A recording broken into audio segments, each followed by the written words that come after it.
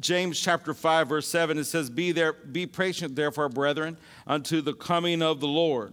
Behold, the husbandman, the farmer, waits for the precious fruit of the earth, and he has long patience for it. How many know he has long patience for it?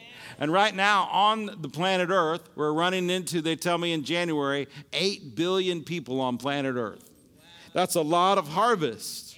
That's a lot of harvest. And even though the church has been growing, even though that's good, and all over the world the church is growing, people are getting born again, filled with the Holy Ghost, good things are happening, yet there is still a lot of harvest to be had. And he is waiting until he receives the early and the latter rain.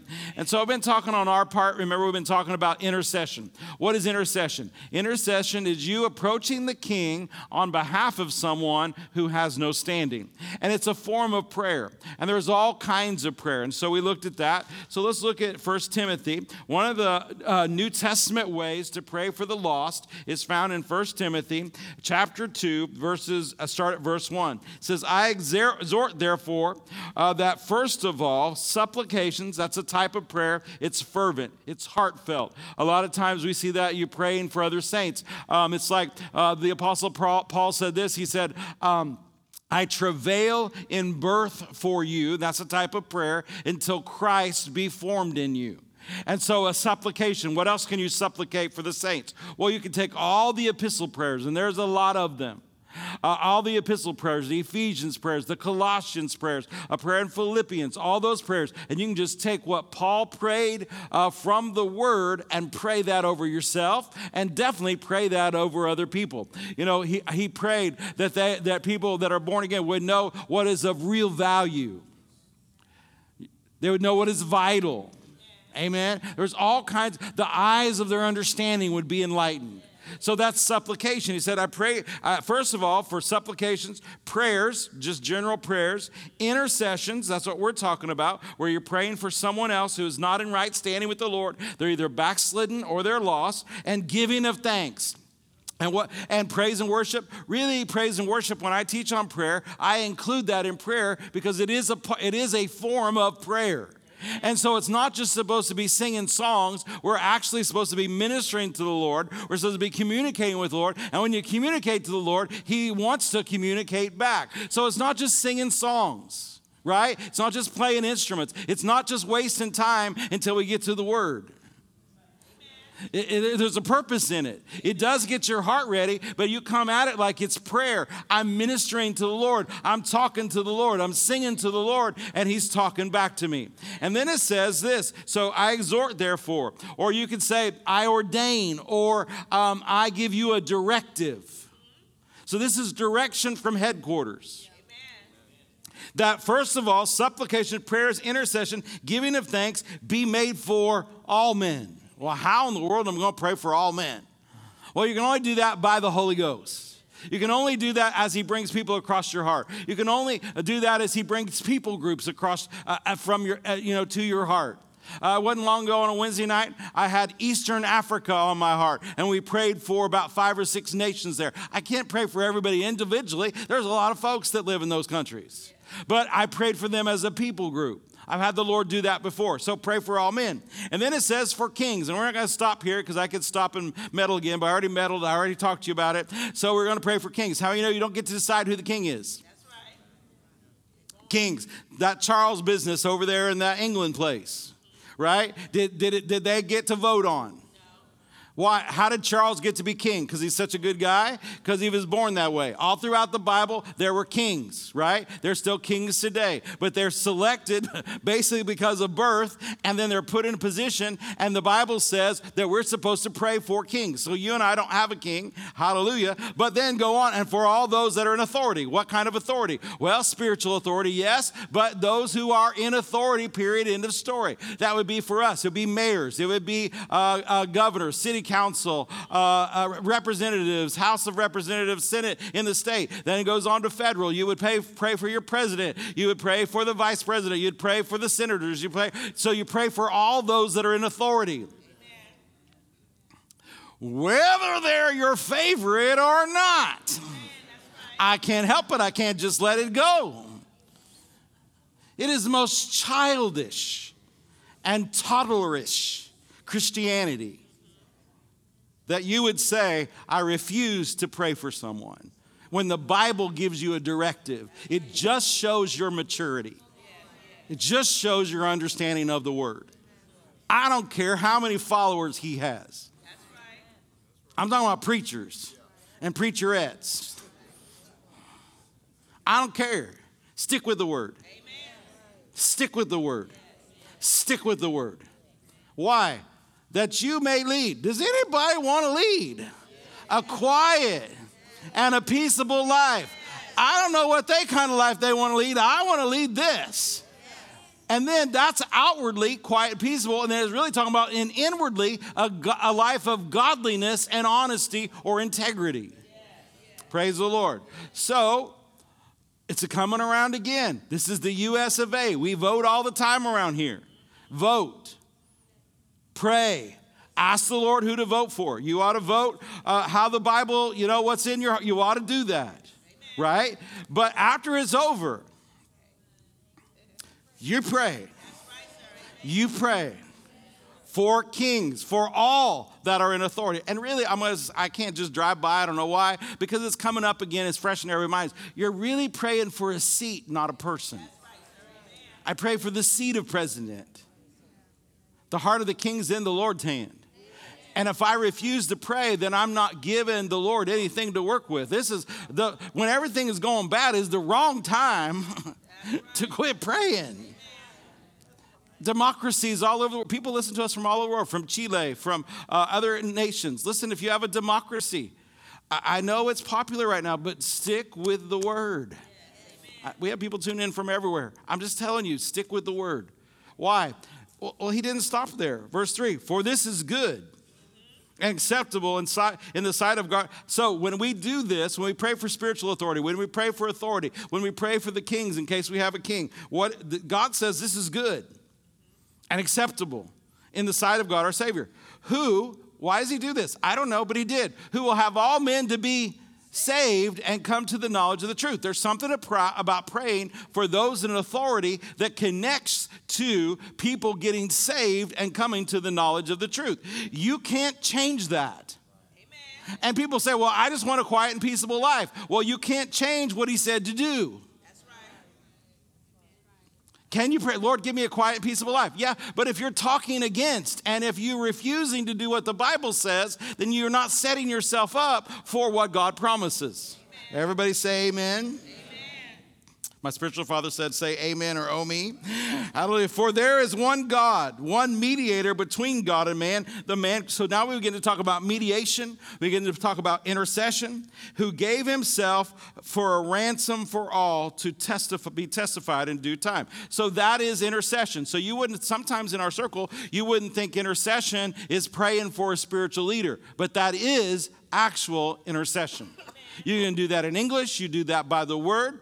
So in our circle, though, a lot of times we think intercession is just praying in other tongues, and it can be done. So let's look at that. If you're not familiar with praying in other tongues, the baptism of the Holy Spirit is available to every born-again believer. No matter what you were told when you were growing up, I was told some bad things. I was told some wrong things, but I had to get into the Word, and I had to understand it. And then when you pray, understand this about prayer, that it would be wrong for me to get up right now and I could do it, start talking in tongues without an interpretation because I'm ministering to you.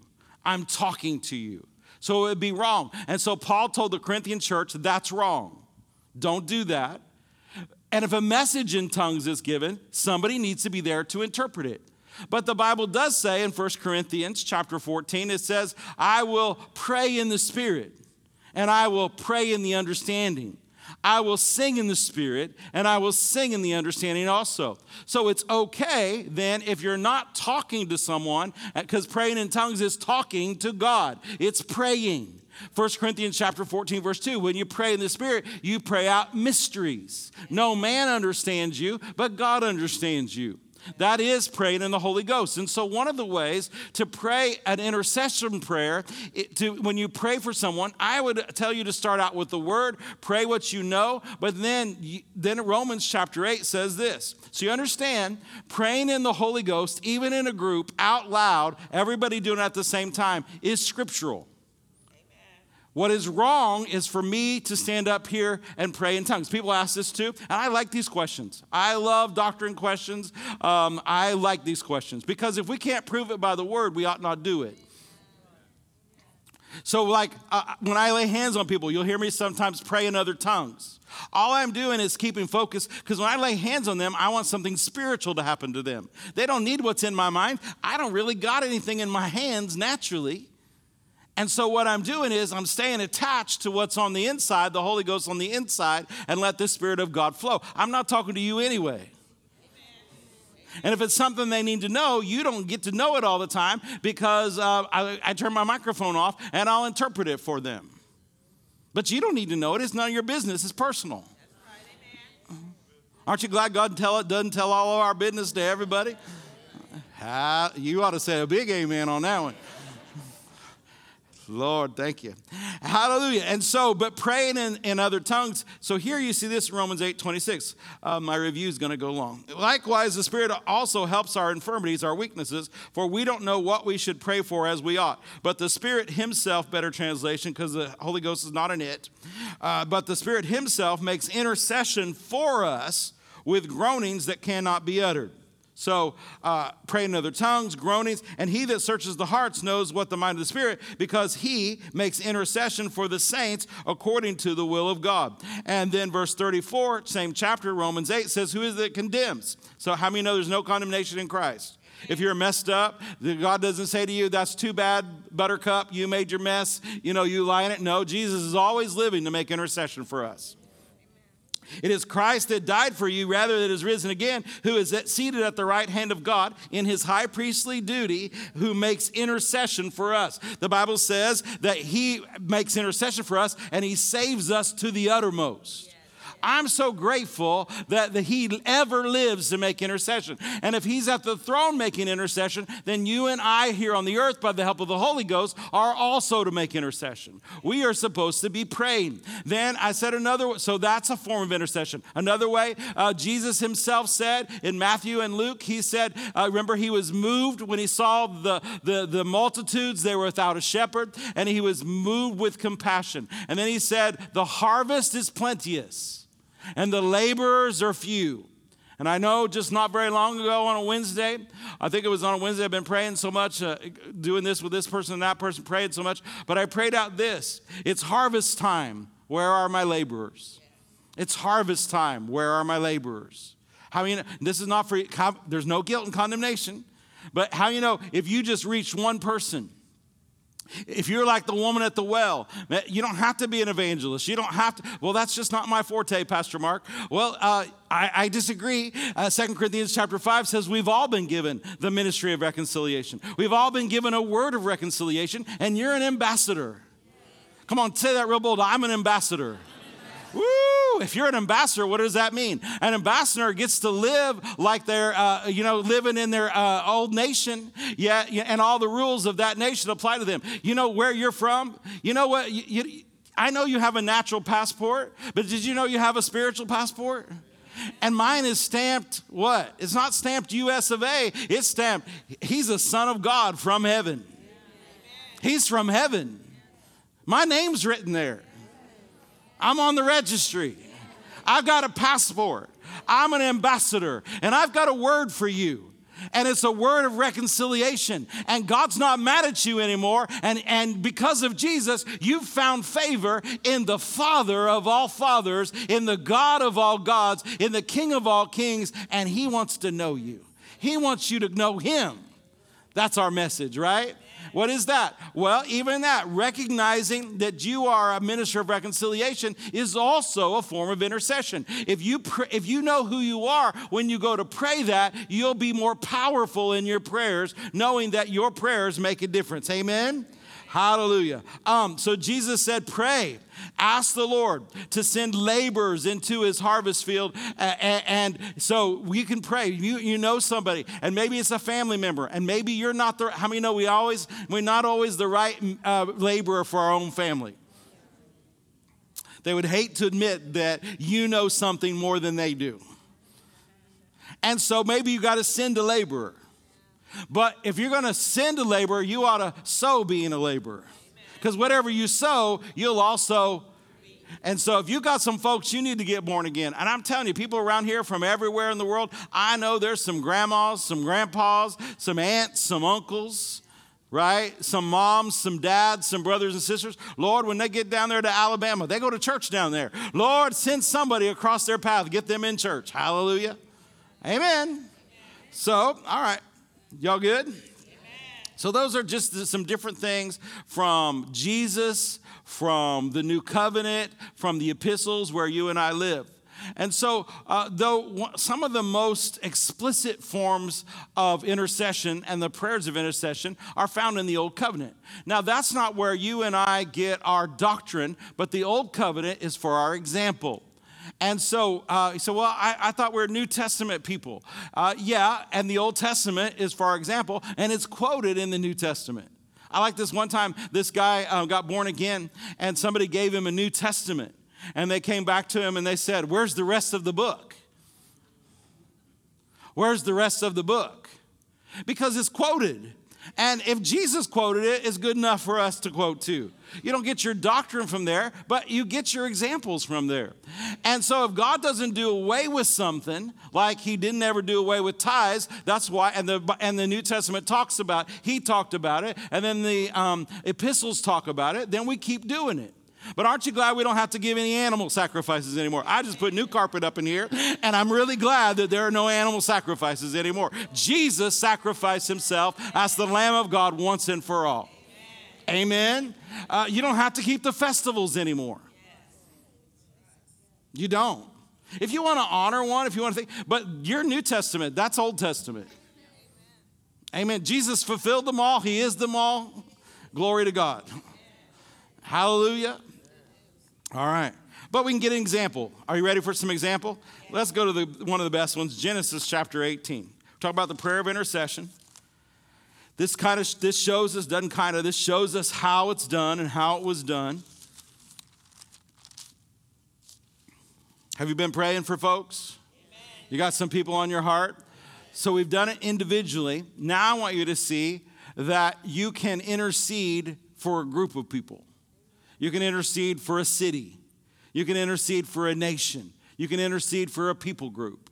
And so we've mostly talked about us being laborers to an individual and the Lord caring about individuals. Like when the account of the prodigal, I thought I was ready for this. You know the account of the prodigal son. Right before that, the Lord Jesus is talking about giving examples. You remember the woman who had, 10 pieces of silver and she lost one. You remember she tore her house up because it was a piece of silver. But she had 9, but she lost one. And she did not sit down and she did not rest until she found it. And when she found it, she rejoiced. And then the Bible says it's like that when one sinner comes home, even the angels throw a party in heaven. So sometimes when you see people, I don't do it often, I do it inspired by the Lord. When I ask one person up here when they rededicate or give their life to the Lord, I'll ask them their name. And they'll tell me their name. I said, did you know, according to the scripture, the angels in heaven are rejoicing? Did you know that Jesus just turned to the Father, gave their name, and said, has come home? Heaven is very involved when one person comes back to the Lord or especially is born again. There's a party up there, says Jesus. And then you remember that he gave the example of 100 sheep. One little lamb got lost and that he left the 99 and went after the one, put it on his shoulder, didn't break no legs. I know that account. I've seen people and I've heard preachers preach, got to break the legs so it'll stay in the fold. That's just ridiculous and stupid. And so he didn't do that. He just picked it up, carried it home. Hallelujah. And why? He left the 99 and went after the one. So listen to me. The Lord is saying those that are out there, those that are lost, those who are thinking crazy, those who are acting crazy, those who you think have literally lost their mind, and they have. The Lord didn't say disdain them. The Lord didn't say write them off. The Lord didn't say ridicule them, post about them, and whatever about them. He said pray for them. He said go after them. That's the harvest. Those are the lost ones. He cares about them. He loves them. Now get this. He loves them as much as he loves you. Oh, his love for you never changes. If you think it does, then you're very performance-based on your love. His love for you he loved you when you were dirty, rotten, undone, away from God. He loved you the same. How could he love me the same? I'm doing good now. He should love me more. Then you think about God as performance love. That's very human. But that's not how God loves. It's an everlasting love. It's an unconditional love. It's not performance-based. Now, listen, the Lord can be more or less pleased with you.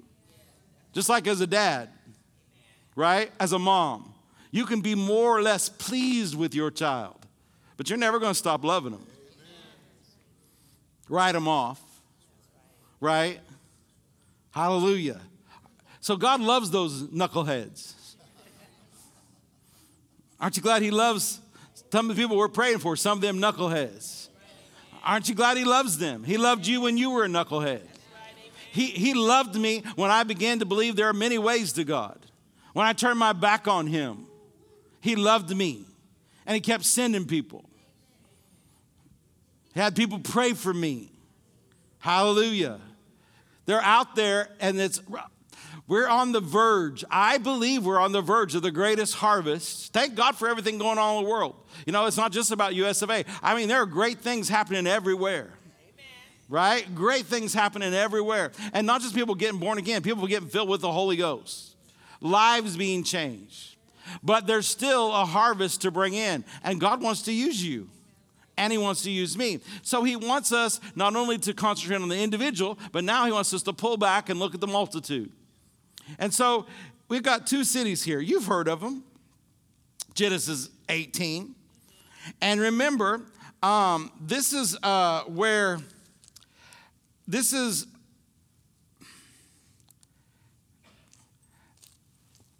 well, how far back do we want to go? Abraham and God are in covenant, right? Remember, this is still before Sarah has had Isaac. This is that time when this is Sodom, Gomorrah. This is walking by the tent. Sarah laughs, Sarah lies, right?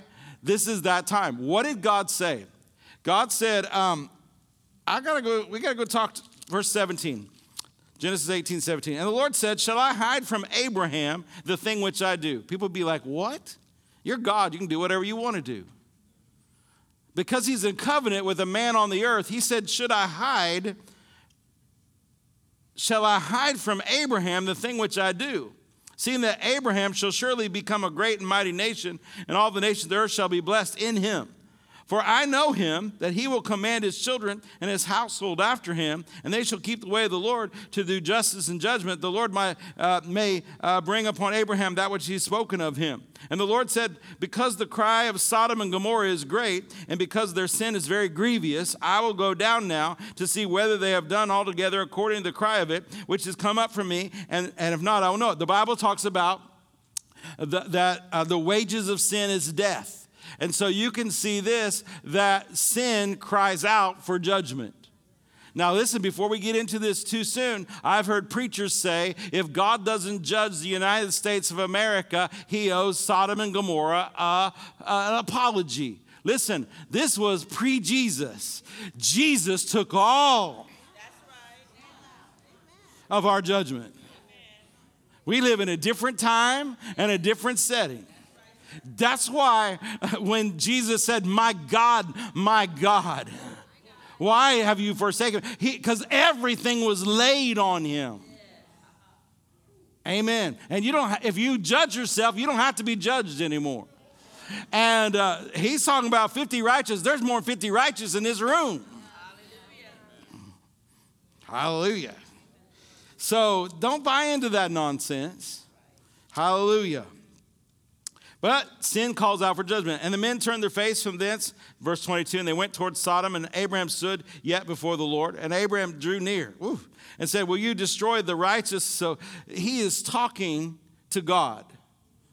Kind of like face to face, I'm thinking.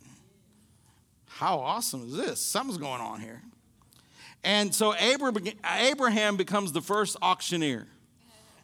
And so he starts with, notice what he says, Lord, if I can find 50 what? Righteous. Are you righteous? Amen. Who made you righteous? Jesus made you righteous. So we're looking at righteous. And so righteousness in the Old Testament came because Abraham believed God. It was counted unto him righteous. In other words, it was added to his account. Counted unto him. It is an accounting term for something that is given to you based on an action that you did. Because he believed God, it was counted unto him as righteous. So Abraham's righteous. He knows he's righteous. He's in covenant with God. And so how many of you know that Lot is living over there? And later you're going to find out that the Lord considered, even though Lot was living in mess, he still considered him righteous. It's interesting. So he said, is there 50 therein? And verse 35, this is intercession. That be far from thee to do after this manner, to slay the righteous with the wicked. And the righteous should be as the wicked, that be far from thee, shall not judge all the earth, shall not the judge of all. So he's talking to him, you're the judge of all the earth. You got to do right. If there's 50 righteous in there, you can't slay them with all them wicked folk. And what did the Lord answer? And the Lord said, if I can find 50, we're good to go. And then Abraham, verse 27 said, behold, now I take it upon me to speak unto the Lord. Now, I'm just some dust and ashes. I love that. Peradventure there, if there's just 5 less. If there's just 45, will you destroy all the city for just, there's 5 less? And he said, if I find 45 there, I'll not destroy it. And he spake to him yet again and said, peradventure there be 40. And he said, I won't destroy it if there's 40. And he said to him, oh, Lord, don't be angry with me. What is that? That is intercession. You approach the king on behalf of somebody who has no standing. These people are living in all kinds of gross sin. They tried to mess with some angels. Lot's not living right because he offered his daughters. This is a mess. This is a mess. And yet you've got Abraham, a man of God in covenant, standing between them and judgment. And God said, if there's 30, I'll not destroy it. Come on, this is the mercy of God and you can see it. Because if God said there's 30, I won't destroy it, he meant it. So go on and said, Lord, don't be angry. If there's 30. And he said, behold, I'm going to take it on to the Lord peradventure. There's 20. And he said, I'll not destroy it for 20. He said, oh, Lord, verse 32, don't be angry. I'm going to speak one more time. Now, that was Abraham's big mistake. He said, I'm going to speak one more time. Because I've heard people say, the Lord didn't destroy it. No, the Lord destroyed it because he stopped at 10. I firmly believe this. You can't prove it by Scripture, and I guess this is an opinion, but you'll get one. This one's not a bad one. If he would have said, Lord, I do not want Lot to move home with me. He's a mess right now. I have peace and quiet over in I gave him the best. Remember, Lot took the best? Abraham took the worst because he had a covenant with God. It doesn't matter what you do. I know what God's going to do for me. Take the best. It doesn't bother me. I don't care what. You do whatever, God's going to take care of me. I'll take the worst and God will take care of me. And he did. And so what happened to Lot? He kept moving closer and closer to Sodom. Took him a wife. Children. Became intertwined with the world, which this is a type of. Now, it says, he said, I'll not destroy it. Verse 33, and the Lord went his way as soon as he had left communion with Abraham. Because he said, I'm going to talk to you just one more time. And it was over. Intercede until you get a victory. Intercede until you know you got it. Now again, intercession, this is pretty hefty. He's got 2 whole cities on him as an intercessor. But you notice that Abraham went on and lived his life. God gave him an opportunity to intercede for the lost. The Lord needs us. It seems as though God can't do anything until somebody on the earth with a covenant asks. And instead of just leaving them alone in their sin, instead of just leaving them alone, there's 2 whole cities here that he prayed. You say, well, why you bring this up? Because it didn't work out. It didn't work out because the intercessor gave up. Because he knew there weren't 10. He can count. I don't even know at that time if he was counting Lot. And you know, the angels came, they destroyed it. I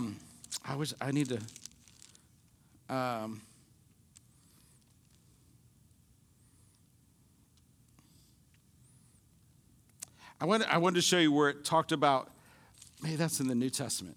I don't have it written down, but it does say, it may be in the New Covenant. It just says, it is in the New Covenant.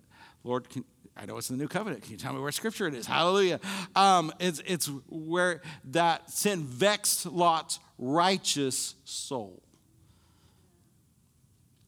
Vexed his, so it talks about him as righteous. If he would have said, Lord, would you spare it for Lot?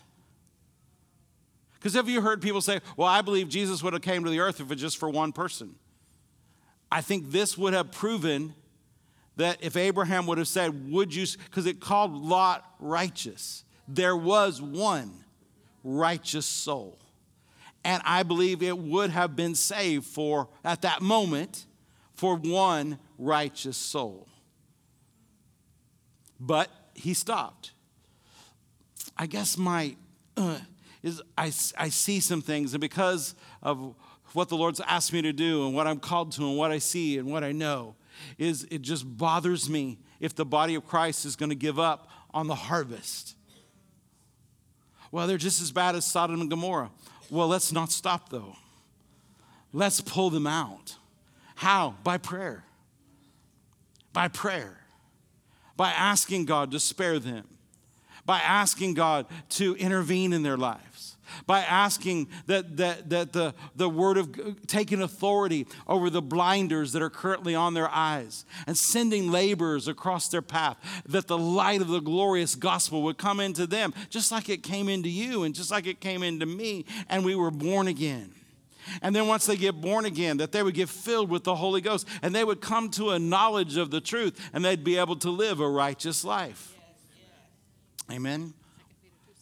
I knew it was in the New Testament. I was going to, 2 Peter 2:7. Can you throw that up for me? I just want you to see it because I don't want you to think I'm pulling things out of the air.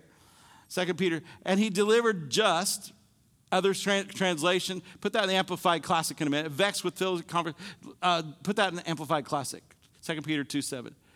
He rescued righteous Lot. What was wrong with righteous Lot? He was greatly worn out. When you live like the world, when you talk like the world, when you listen to the world, you're going to get worn out. That's why we come to church on Wednesday night. Because them peoples wear me out. Not you, them. And we haven't been delivered up from them yet. There's not been we got to interact with them, but we can't have disdain for them. But we got to know they wear us out. And greatly worn out and distressed by the wanton ways of the ungodly and the lawless. We're living in times with the ungodly and lawless. What should we do? We shouldn't stop. Lord, spare them. Lord, help them. Send laborers to them. Lord, use us as laborers. Pray for them. Command the blinders come off their eyes. Amen. So this is really one of the greater examples of what the prayer of intercession does. And so you can just take the word, what I'm doing right now, just take the word of God, take it to a people group. Huntsville, Madison. For us, I do a lot of time North Alabama, Southern Tennessee. That's the scope that God has given us as a regional church. And I pray for them. But sometimes when we go to other nations, I have a lot of spiritual authority in the nation of Chile. We have, when we go to places, we have other authority that when we get to other places because the people, they give it, and we have authority there. Sometimes when we're praying on Wednesday, I tell the people, I get excited. I'm like, get your passport ready today. We go to different nations sometimes because the Lord, because we live on the earth, we have authority on the earth. And we're seated in heavenly places. And so if we'll take our authority and begin to pray, it's not helpless. It's not hopeless. It's not hang on. Come on, you and I know better this. It's not just hang on till Jesus comes. No, it's to see how many we can get born again. It's how many can we get delivered? How many can we get changed? Hallelujah. Come on, how many like us being like that, the woman of the well, that we can go back to our people and say, come meet a man. Hallelujah. And you get him in his presence, and then some of them believe because of what she said, but others believe because they heard him for himself. All you got to do is get him in the room. Well, Pastor Mark, I'm sometimes concerned about bringing him in this room because it gets kind of wild up in here. You know what? I don't care anymore. This is a Holy Ghost church. This is a Holy Ghost church. I am not ashamed of the Holy Ghost. He doesn't have to be in the back room on Sunday morning. He is welcome here. All the time. Lord, interrupt us. Hallelujah. Now, we'll do things decently in order. It doesn't have to evolve into chaos, though. I will not let it devolve into chaos. I like it when people say to me, I like the move of the Spirit here, but I also like that I feel safe here. Because what? If you do it with the Word, if you do it decently in order, I'm not going to let people run around and prophesy to you all the time. And I'll just warn you, if you're new, if you try to do that, usually it'll be an associate pastor will come take your hand off of and ask you what you're doing. And if you say they gave me permission, that's fine, but we don't do free-for-all. Is that clear? Why are we bringing it up here on a Wednesday night? Just because people are going to come in from all different places and they need to feel comfortable, but they need to see God. He's real. You can feel him. You can sense him, is a better word. But after I sense him, I can feel him. Hallelujah. He's real. And his reality changed my life. I felt him when he came on this young adult at 22, probably 23 years old, 23. And the power of God shook me for 45 minutes. That was real. And you all know it because I keep bringing it up because it was so real. And to me, it happened yesterday because it was so real. We need those kind of things. Amen. How does that happen? By us praying, by believing God, by creating an atmosphere, by when people walk through the doors that you don't know. And I know there's a lot of people you don't know that go to church here, but by you being friendly, by you being set in an atmosphere. Amen. Where everybody feels welcome, where everybody's comfortable. People get more when they're comfortable, even if they don't understand. You know, my spiritual father used to say this, everybody doesn't understand tongues. Everybody doesn't understand this or that, but everybody understands love. And so we want to show them love. And we want you to show them love. Hallelujah. Let's get back to interceding. Let's look at another one. Y'all good? Amen. I'm good. I'm happy. Hallelujah. Happy. Hallelujah. Exodus chapter 32. Thank the Lord for good utterance. I believe we got good doors of utterance. Exodus chapter 32. Here we go. This is another good one. I like this one. Well, it didn't start out so hot. Moses is up receiving the Big Ten. I'm not talking about a football conference. He's up getting the Big Ten. He's getting the 10 Commandments. He's up in the glory of God. And he's up there for a little while.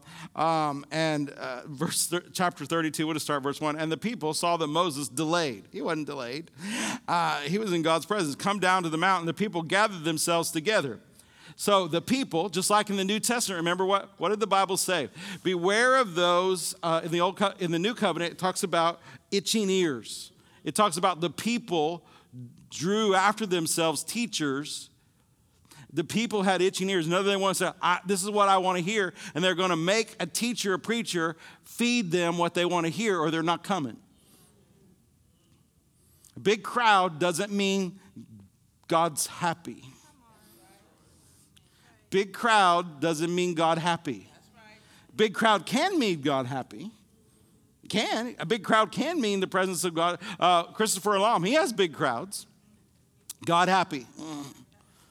But a big crowd doesn't always mean God happy. You understand what I'm saying? Yeah, the itching ears. Well, this is what's going on right here. So they gathered themselves together and they went to Aaron. And said to him, up. In other words, you work for us now. Make us gods, which shall go before us. For as for this Moses, disdain and disrespect, the man that brought us up out of the land of Egypt, we don't know where he's at or what he's doing. And we're done. And Aaron said to them, no, hold off. Moses is up with God. Wait patiently. I'm a servant. I know him. I trust him. Everything's going to be all right. Y'all just calm down. That is not what happened. Aaron immediately obeyed them like a little puppy dog. And he went and he said, y'all, he must have been thinking about this.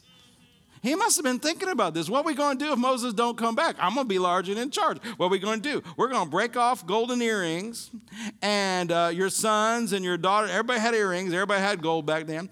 And the people break off the golden earrings which were in their ears and brought them to Aaron. And he received them in their hand, and he fashioned. So how many of you know they didn't go to Walmart and get him a cow?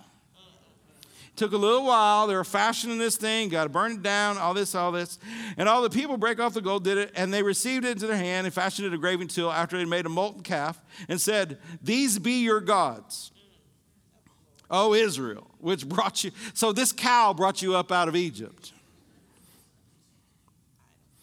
And when Aaron saw it, he built an altar for it. He was pretty happy with himself. And Aaron made a proclamation. And he said, tomorrow is the feast. When I was trying to bring the Lord into it.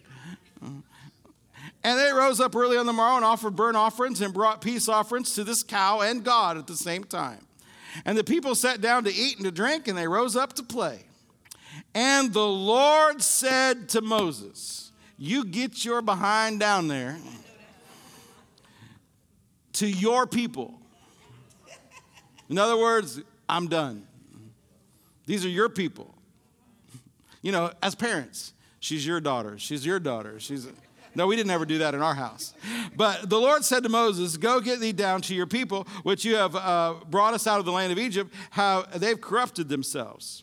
They have turned aside quickly out of the way. I commanded them, and they've made a molten calf, and have worshipped it. And they sacrificed to it, because they said, remember, they're doing it to the Lord. But he said, you're doing it to this cow. These be their gods. Okie dokie. Which you have brought thee up out of the land of Egypt. The Lord said to Moses, I have seen this people, and behold, it's a stiff-necked rich people. So the whole nation of Israel is in trouble right now. And everybody's in trouble because maybe a few people had itching ears and they saw their opportunity and they began to command and demand of Aaron, and Aaron obeyed because everybody likes to be in charge. And he said in verse 10, I want you to leave me alone. God is talking to Moses. They're friends. I need you to leave me alone. Because they're about to get it. Pre-Jesus, sin calls out for judgment, and they're fixing to get some. That I may consume them. If you understand this, you'll understand what a great thing Jesus did for us. Sin calls out for judgment, but Jesus took it all. Jesus took it all. Jesus took it all. He said, I'm going to consume them, and I'm going to start over with you. Now look, if Moses had any stuff in him at all, he'd have said, that's a great idea, because I'm tired of these people too. You know, you look in the Word of God, and Moses and God were never on the same page when it came to destroying them. Because one time he said to God, did I bear all these people? Am I their mother? These are your people. So they had that parent thing going on a little bit. And then this is where the intercession begins. Because how many know if God says what he means? People say, well, you can't change the mind of God. Well, that's not necessarily true. Because God's mind was made up. And they're about to be, forgive me, toast. But intercession. And if it works this well in an old covenant, how much more does it work when you've got Jesus ever living to make intercession? When you've got the Holy Ghost on the inside of you making intercession. When you've got words spoken by God himself teaching you how to intercede. We ought to be, as the body of Christ, doing a little better. And Moses besought the Lord his God and said, Lord, why does your wrath wax hot against your people? He put them back on him, which you brought up out of the land of Egypt with great power and a mighty hand. Do you remember that, God? Verse 12, wherefore should the Egyptians, because this is what happened, you do that to them, then the Egyptians are going to be talking. Wherefore the Egyptian will say, for mischief, you brought them out here to slay them in the mountains and to consume them from the face of the earth. Turn your fierce wrath and repent. He's telling God to repent. Repent of this evil. Oh, these are friends. Remember, now he went and done it. Remember Abraham, Isaac, Israel, Jacob, thy servants to whom you swear by your own self. Remember, God could swear by no greater, so he swears by himself. And you said to them, I will multiply your seed as the stars of heaven, and all this land that I've spoken, I will give unto you, your seed. So what's he doing? Come, Isaiah 43:26, come, let us plead together. Well, I just believe God is sovereign. He is. But in this situation, his mind is being changed. Because of what? Not just because, it's not arbitrary. It's because of covenant was brought up. Do you have a covenant? Do you know the will of God? It's not the will of God that any should perish. So says the Lord. Would he extend someone's life who lived like a rank heathen all their days and on their deathbed, extend their life until they get born again? And send laborer after laborer, nurse after nurse, doctor after doctor, preacher after preacher, friend after friend. Yeah, he will give them until there's no more to give. God is that good. He invoked covenant. He invoked covenant. Remember Abraham, Isaac. Remember Jesus. Remember Jesus. Jesus died for them, Father. I know they're acting like a bunch of knuckleheads. I know they don't believe that you're real, but I know you're real. And I'm asking you to have mercy on them. I'm asking you to have mercy on our government. I'm asking you to have mercy on the people of this nation. I'm asking you to have mercy on those that are trying to bring vile things into our schools. I'm asking you to have mercy on them. Well, no, shouldn't we pray, Pastor Mark? Judge them, Lord. Judge them, Lord. Well, if that's you, you sons of thunder, calling down thunder on everybody, to those who sow no mercy, the Lord will be merciless. If you know anything about me and my wife, we are mercy sowers almost to our own detriment sometimes. Because I believe in reaping mercy. I believe in the God of mercy. The God of mercy dragged me up out of a pit.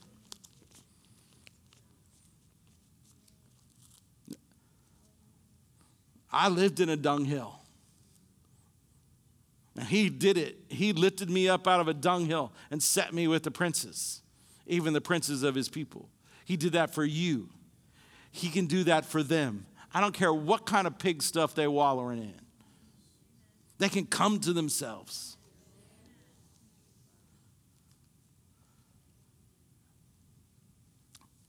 Verse 14, and the Lord repented. What? Is this in the Bible? The Lord changes. What is repent? He changed his mind of the evil which he thought to do to the people. And Moses turned and went down, and he cleaned house. Right? He did. He went down, and the two tables of the testimony were in his hand. The tables were written on both sides. One side, the other side written. And the tables of the work of God. I mean, when Joshua heard the noise of the people and they shouted, he said to Moses, there's a noise of war in the camp. And he said, it's not the voice of them that shout for mastery, neither is it the voice of them. Because Joshua, who was up there hanging halfway between the glory and down there, he heard him. And he's like, we got some trouble down there. And he took the calf, verse 20, that they had made, burnt in the fire, and ground. Okay, so he was all save him, save him, save him. But now you're going to drink it. Right? He took the calf, burned it in the fire, ground it in the powder, strawed it upon the water, and made the children of Israel drink it. I don't know if that's best parenting advice, but that's what he did. You're going to remember this day. I stood face to face with the Lord your God. And you ain't doing this. You're going to remember this day. You're not doing it again. Woo! He burned it, threw it in the water, say, y'all drink it. It tastes bad. It tastes better than being dead. Remember this day. No more calves around here. What is that? This is intercession. This is, though, Moses going all the way. Respectfully, not arrogantly, not standing face to face with. This is Almighty God. This is before Jesus came. But their covenant was so strong, and he knew the covenant. And in Moses, God talked to him as a friend. You remember? He talked to him as a friend. Remember, Joshua was on the outside. But God, remember when, who was the, the two that got leprosy because they was mad because he married that Ethiopian woman? Miriam, remember? She's mad because he married that gal from Ethiopia. We won't get into that. But he got mad because he married that gal from Ethiopia. And she's like, God speaks to us. And he's like, I talk to you in like shadows and stuff, but I talk to him face to face.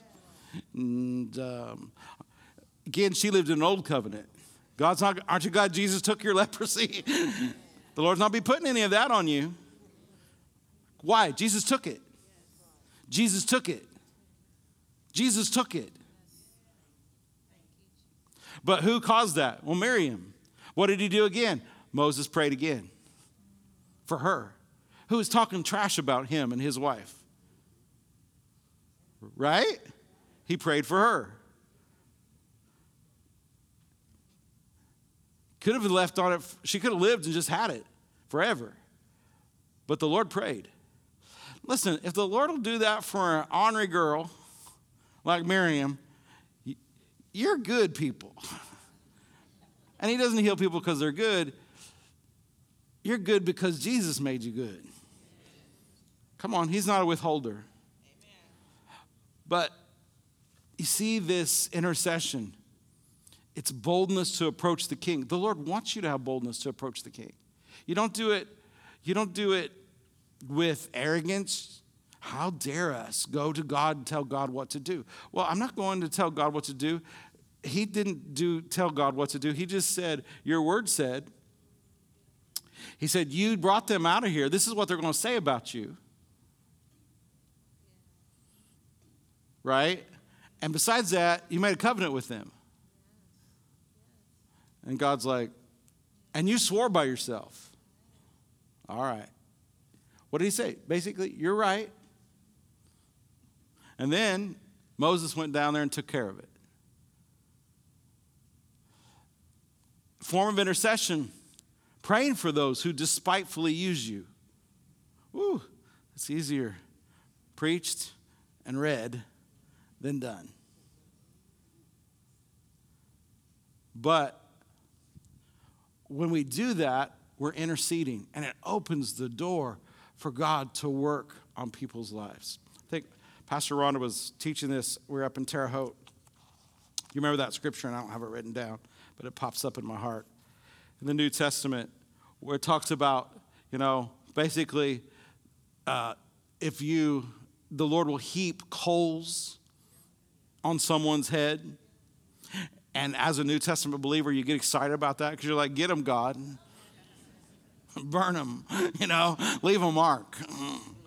But if you study it and you take it back to the New Testament back to the Old Testament, again, you need the Old Covenant, and you need because he's writing to people who should know what the Old Covenant says.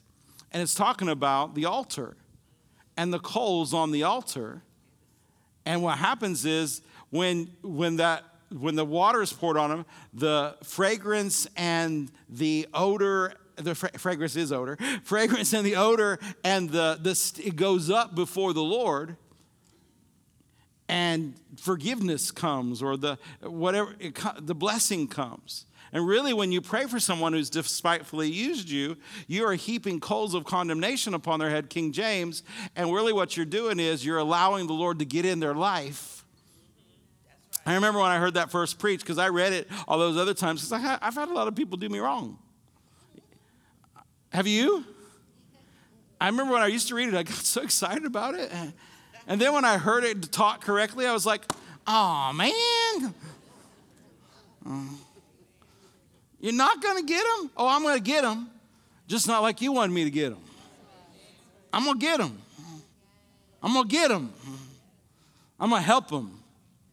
Amen? I'm going to help them. That's what the Lord does. Aren't you grateful? All right. Let's pray. So y'all stand up. Let's take a few minutes. Let's pray.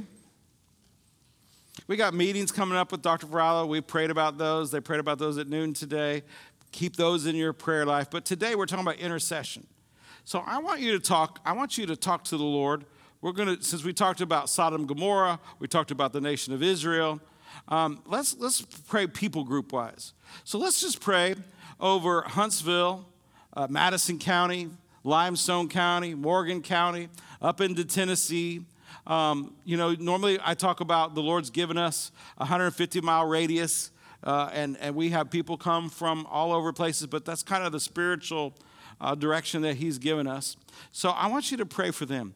I'm going to pray, and then you just join in. If you get a town on your heart, obviously if you live in Madison, Huntsville, which most of you do, or if you get something on your heart of everything we've talked about, just pray about it. So I'm going to lead you. Father God, we come in the name of Jesus, and we thank you for this area that you have put us in. We're so grateful for the dominion, for the authority that we have in the name of Jesus.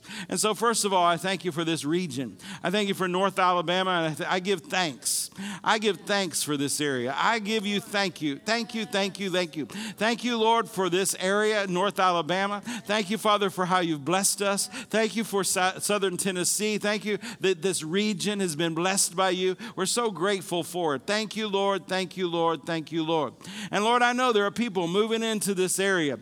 They're coming from all over. They think they're coming for a job, but you're bringing them here. You're calling them here. You're calling them here to be born again, to come back to you, to come to the knowledge of the truth. So we pray. We pray for every type of industry here in this area. We pray for the different kinds of industry. We pray for Redstone. Rakaburi Kanaman.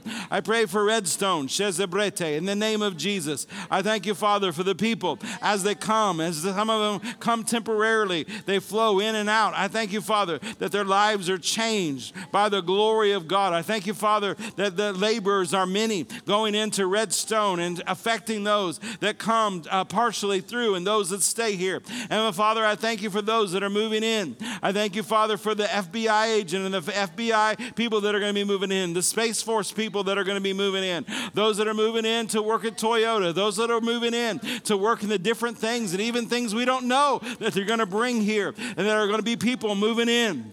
They're going to be people moving in. They're going to be people moving in. And so, Father, I thank you that we are your laborers. And I ask you to send this church, each and every member in particular, into the harvest field. Father, we pray for laborers to go into this harvest field in this area. We ask you to, Father. We ask you to forgive them. We ask you to help them. We ask you to intervene in their lives. I ask you to intervene in their lives. I ask you to intervene in this younger generation. I pray for James Clemens. I pray for Bob Jones. I pray for Sparkman. I pray for Grissom. I pray for all the high school, for Decatur. I pray for all of them. I pray, Father, for Austin. I pray all Athens. I pray into Huntsville. I pray for all of them. I pray, Father, for the teenagers in our region, that they would know you. Lord, I ask you to send laborers into that harvest field, that they would know you. I pray, Father, for the college campuses in this town. I pray for Alabama A&M. I pray, Father, for Athens State. I pray for UAH. I pray for Calhoun. I pray for all. I pray for them. I pray for them, Father. I thank you for it. Hallelujah. I thank you for it, Father, that you are making a way on high school campuses and college campuses. We send laborers into that region, into those places in Jesus' name. In Jesus' name. In Jesus' name. Father, there be a revival at A&M. That there would be a revival at A&M. That there would be a revival at A&M. That there would be a revival at UAH. That there would be a revival in Calhoun. That there would be a revival. Hallelujah. Hallelujah. Hallelujah. That you would reach that generation. We ask you to intervene in Jesus' name. We ask you to intervene in Jesus' name. Hallelujah. Thank you, Father. Laborers, each church in this area, that they would be laborers into the harvest field. That we would not sit idly by and say we're doing better than everybody else. We're fine. No, Lord, I ask you to compel this body, compel other bodies in this region to stretch forth their hand and let you use them to heal people, not only physically, but emotionally, and that they would be born again and come into a knowledge of the truth. We ask you for it in the precious name of Jesus. Amen. Amen. Well, I'm glad you came tonight. Trust you were blessed. Now go be a minister of reconciliation.